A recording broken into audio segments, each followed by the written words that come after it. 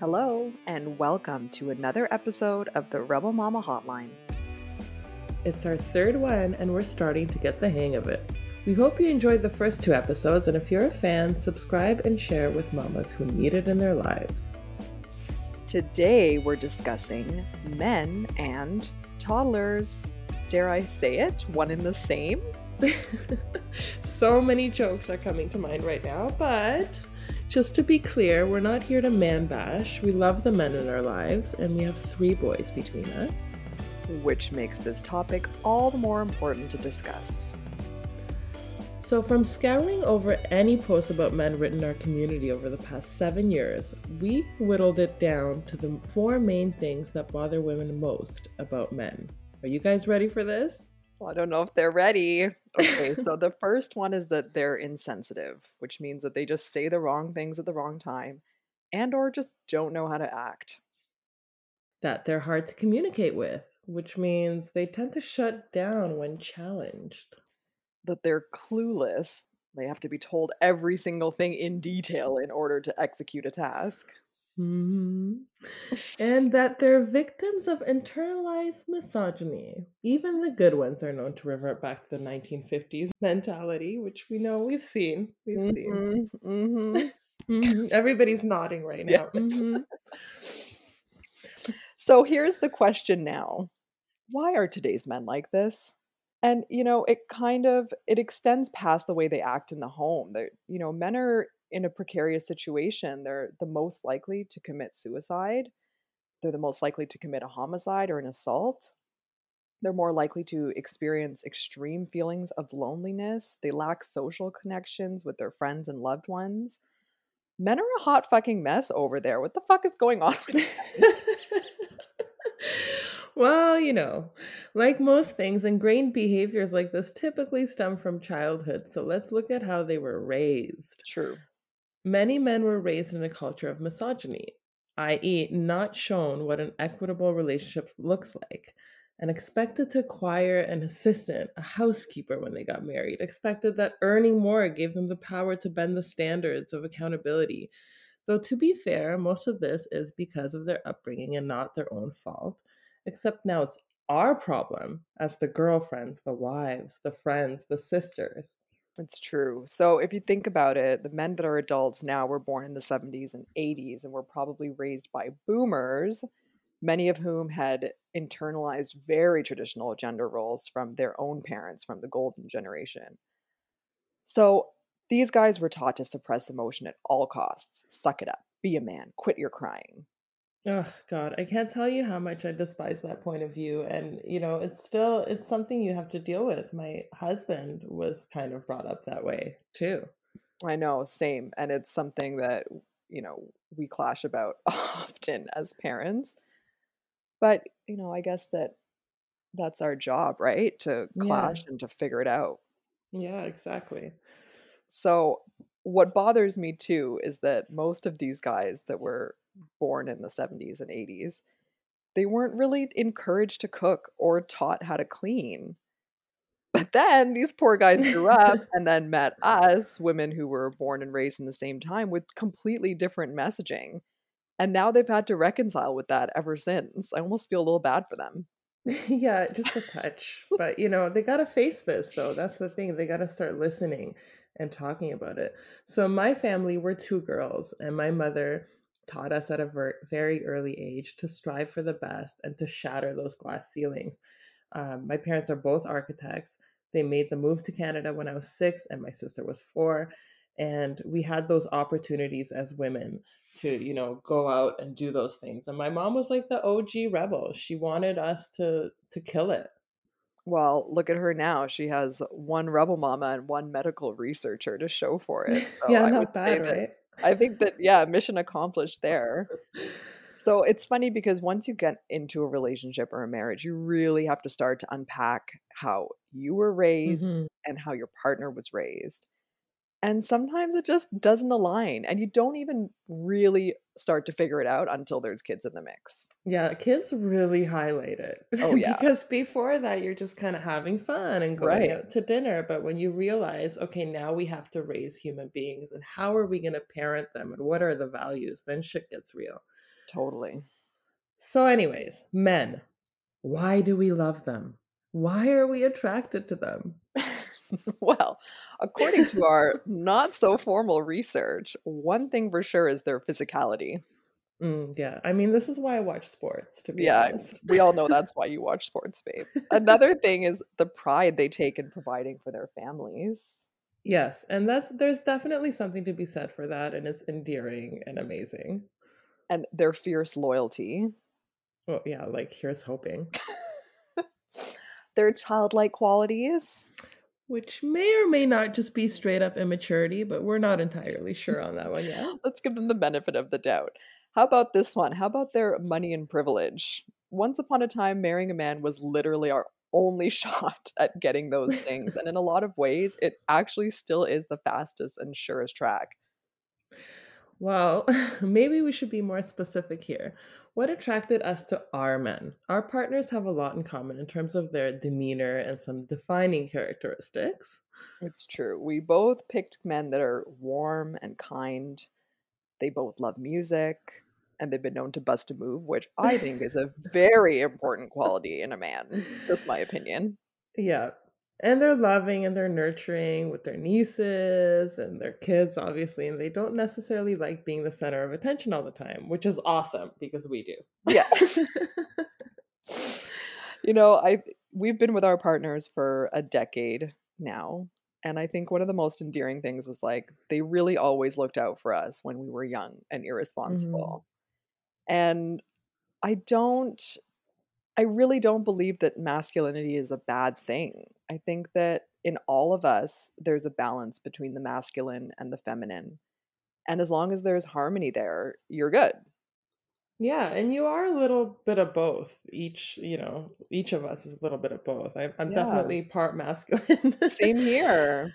um, but it's when one totally outbalances the other that's when the problems arise, right? Agreed. So that begs the question, is there such a thing as positive masculinity? What does that look like? What can that look like? Well, we asked our dear friend, okay, he's also my spiritual advisor, if he could lend his 2 cents on that positive masculinity looks like in real life. Chris, who's in Los Angeles, has two grown daughters, 18 and 21, I think, and a fierce wife who takes no shit. So let's hear what he had to say. Positive masculinity. Isn't that an oxymoron? I tell you, I was really fortunate enough to be raised by a strong mom and an even stronger grandmother. But more importantly, to see my father accept that quality and then definitely mapped out everything from my childhood into adolescence. And I believe that's why I married such a badass girl. You know, that's the kind of woman that I want in my life, and that's the kind of woman I want my girls to be.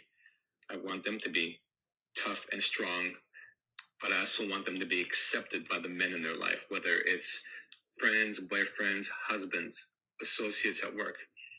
I don't think there's anything wrong with men to be raised as strong-minded, strong-willed, to be tough, to want to be the breadwinners. But as long as they couple all that with compassion, I think is the key element in all this. Okay, I love that. It just goes to show you how much your childhood plays into it and how you're raised and the people that you're surrounded with. Totally. And you know, you hear this all the time. There's the mom sets the example for the sons of what a woman can be. And, Hmm. you know, that's such a beautiful responsibility that we have. I want to talk to him more about the role that his dad played in all of this. I'm so curious. Oh, we We're could do some follow up. I know we're gonna have to have him on as a guest for a full show because he is the best as your unofficial spiritual advisor. He's a good one. But yeah, this is fascinating to me. I love the way that the concept of masculinity is evolving. Some examples of positive masculinity in the media that I love are, and you love too, are Stanley Tucci, Jeff Oh, love him. Goldblum, Harry Love him. Styles, Doug the Second Gentleman, love him. LeBron James, Kobe. Ugh, Kobe. I mean, he was just getting started with his daughter and women's basketball and like taking that to the next level. He was on a good track. He was. Let's not talk about Kobe now, Rest though. in peace, Kobe. Sorry. Okay, so we mentioned before we both have male kids. So what does that mean to us? How do we feel about it all? Yeah, I'm happy that I have male kids because I feel like I would have totally written off men if I didn't. My Yes, sons really remind me of the innocence of boys. They show me that men aren't born fucked up or clueless. They're made that way by their parents and by the society they come of age in. definitely.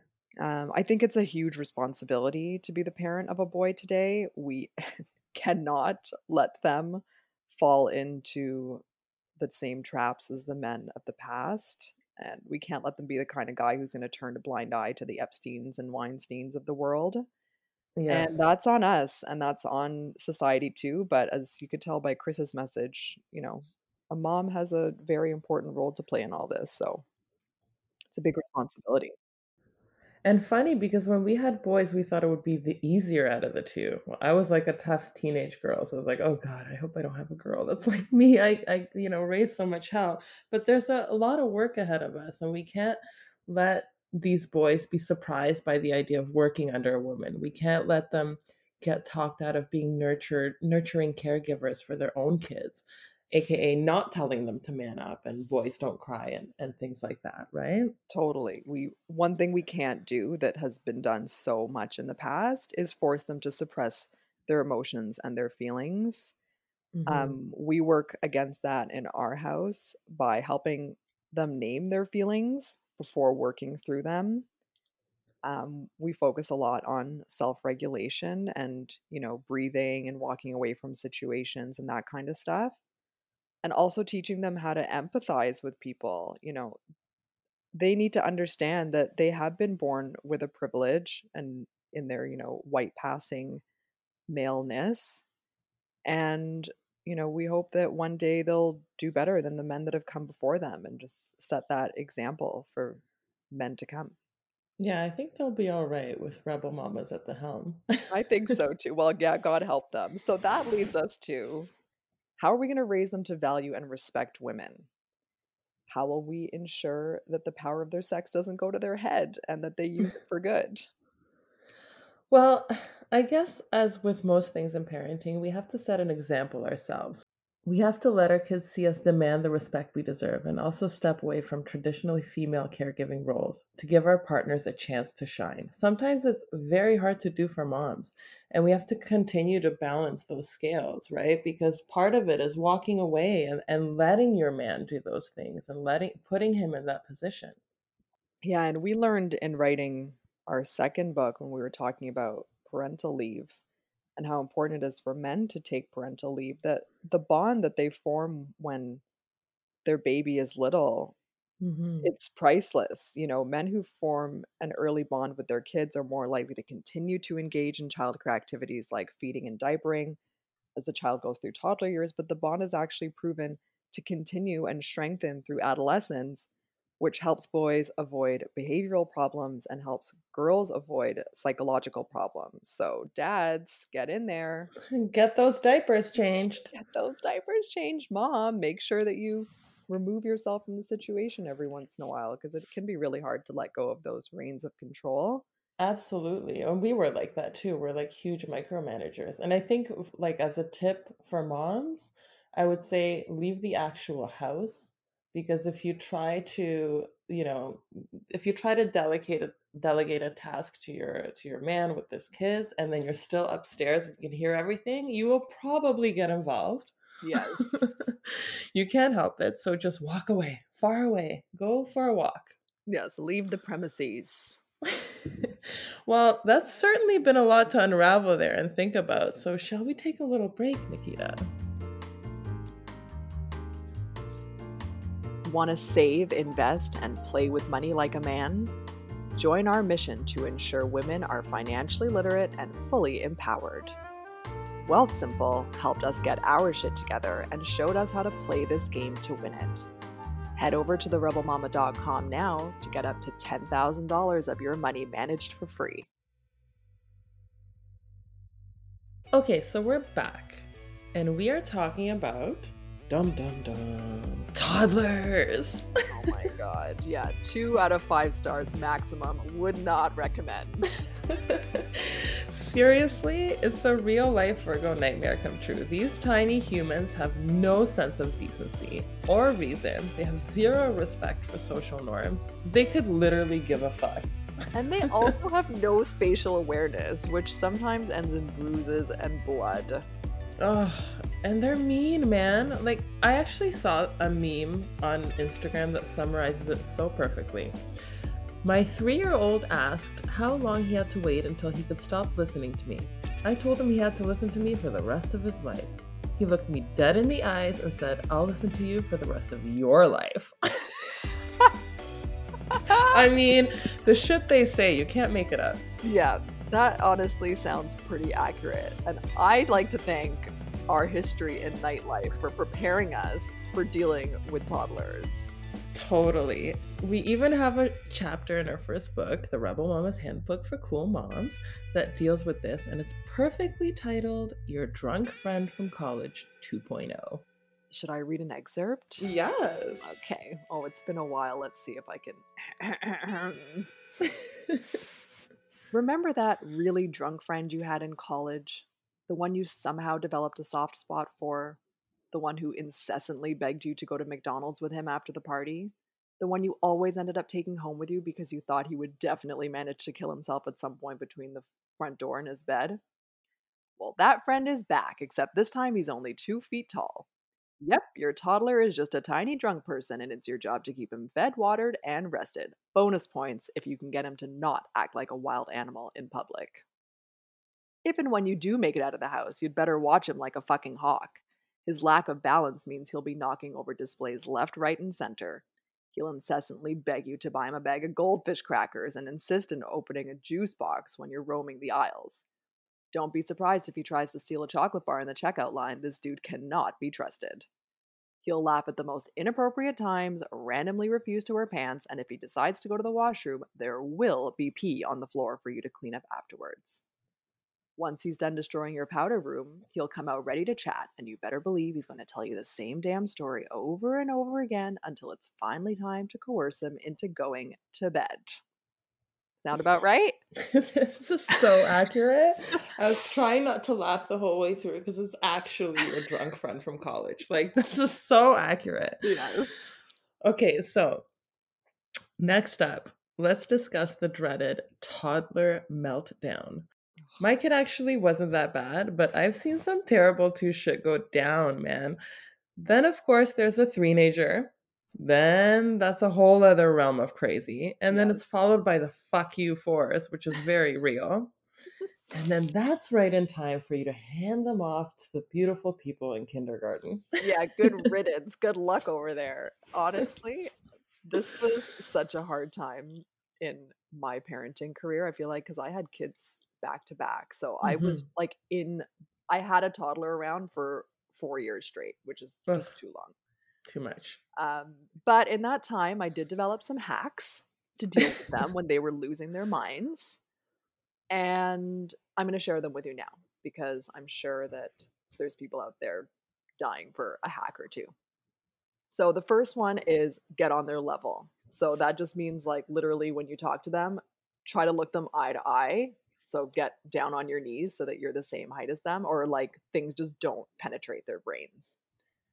Another thing is to acknowledge their feelings, and that ties into what we were talking about before with helping men and boys name their emotions. But it's literally like, I understand that this is frustrating for you, but it's mommy's job to not let you play with matches and set yourself on fire, right? Yeah, just a tip. I understand the way you're feeling, but ... right? And then bam, you hit them with a redirection. So get to know a few default things that your toddler really loves and they cannot turn down. And when they're losing their minds over something like not being allowed to play with matches, after you acknowledge their feelings, you redirect. For my kids, that was giving their toys a bath in the kitchen sink. I could get them focused on that no matter what. So if they're doing something they're freaking out, okay, great. We understand you want to do that. This is why you can't. Why don't we go wash your toys in the kitchen sink? Distraction is key. Okay, yeah, great. And that's all the parenting tips I've got. Because they that's it, that's all. That's all. Goodbye, everybody. Well, that distraction is so key, right? They're kind of like squirrel. It's so Yes. easy to redirect them. So that's your like number one tool that you should be whipping Yes. out. Yes, redirection all the way.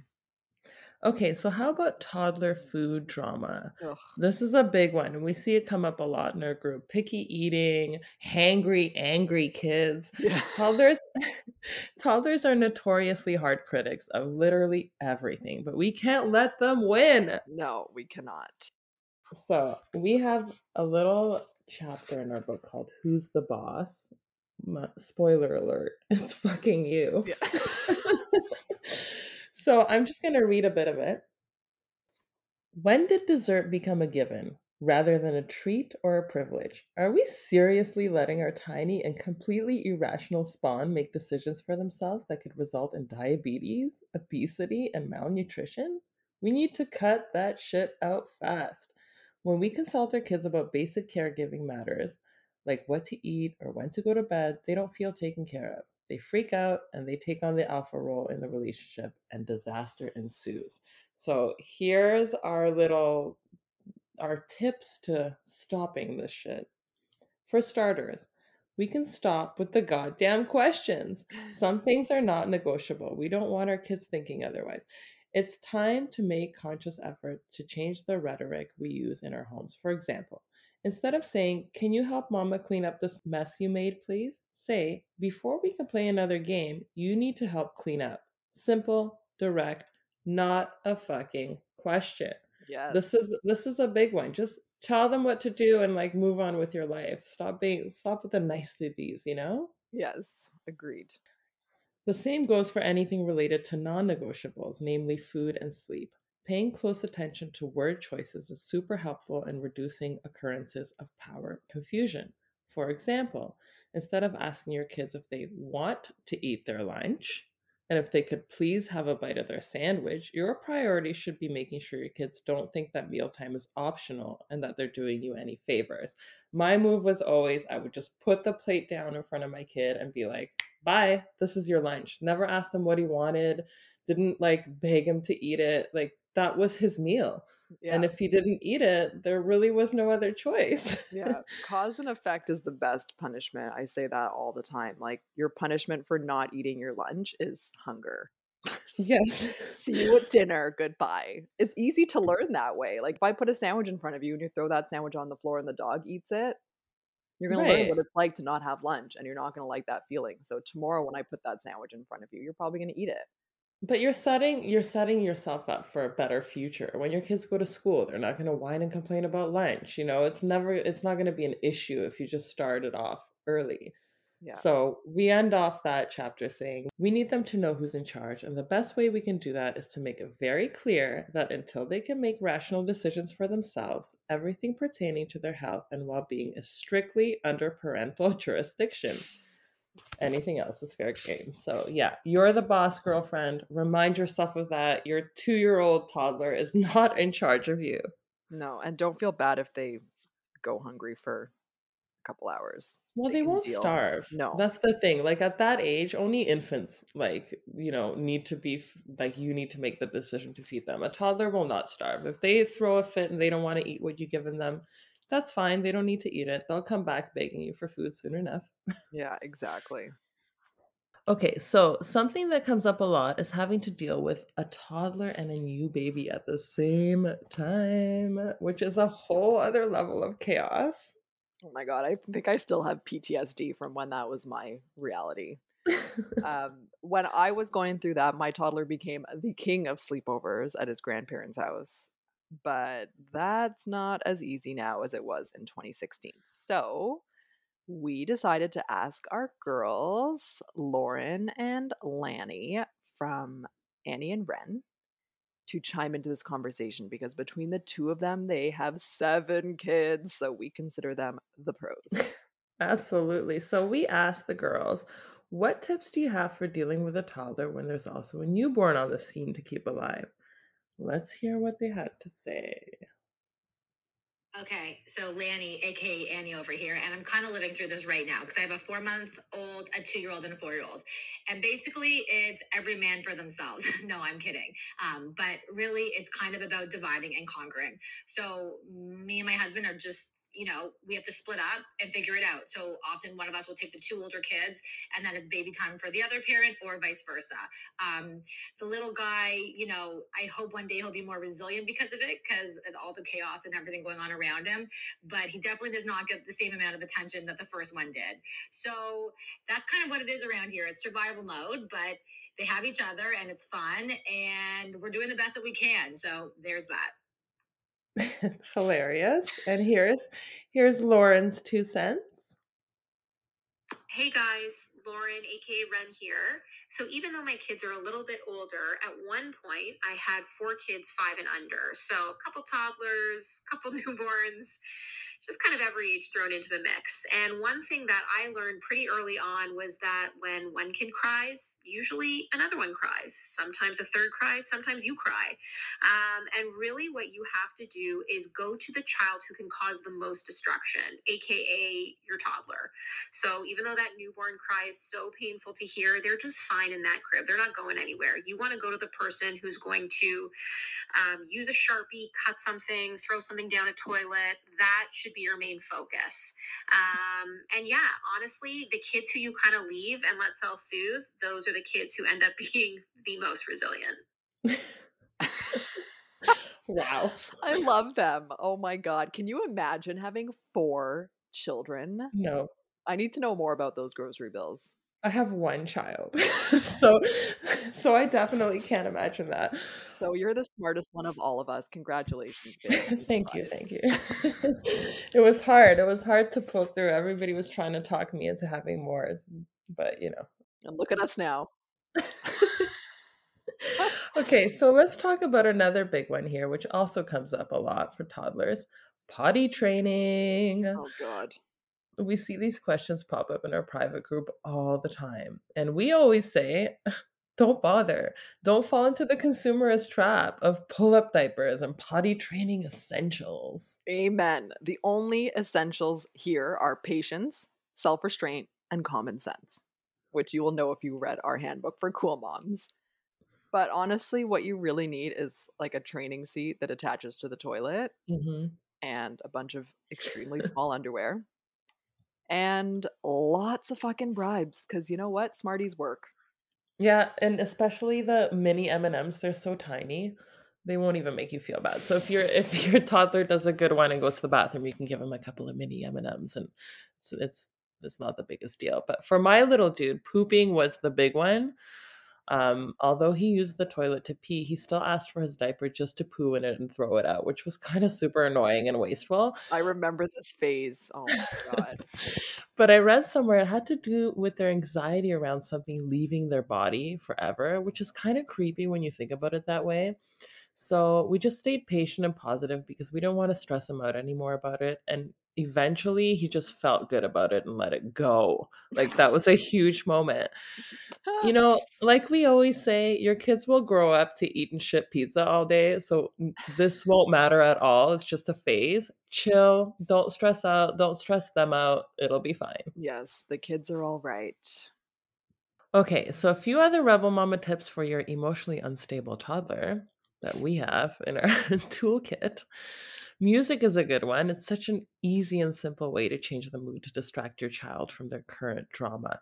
And I'm not talking about like old McDonald shit. Like play your stuff. Classic rock, 90s hip hop, Sade, Prince, Daft Punk, whatever floats your boat, you know? Yes, and this will give your kids some solid taste in music too. And we're all about those cultured little humans. And the same Mhm. goes for TV.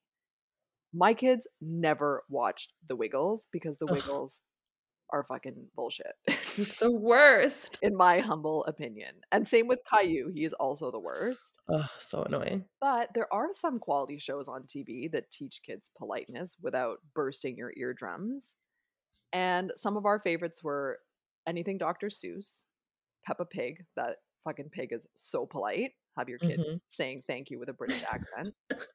Daniel Tiger, Curious George. My kids still love Curious George, and it's like Mine the too. most chill, minimal music, no bright, No fighting. no fighting. Wild Kratts is great, super educational. And of course, the OG Sesame Street. Oh, I love Sesame Street. What a classic. I know. And Michelle Obama's new show, we need to get into this too. Her little Muppet cooking show that she's Oh, created. yes. Yes. We do need to get into this. There's also another one. Oh, man, I forgot the title. It's a late night show for kids.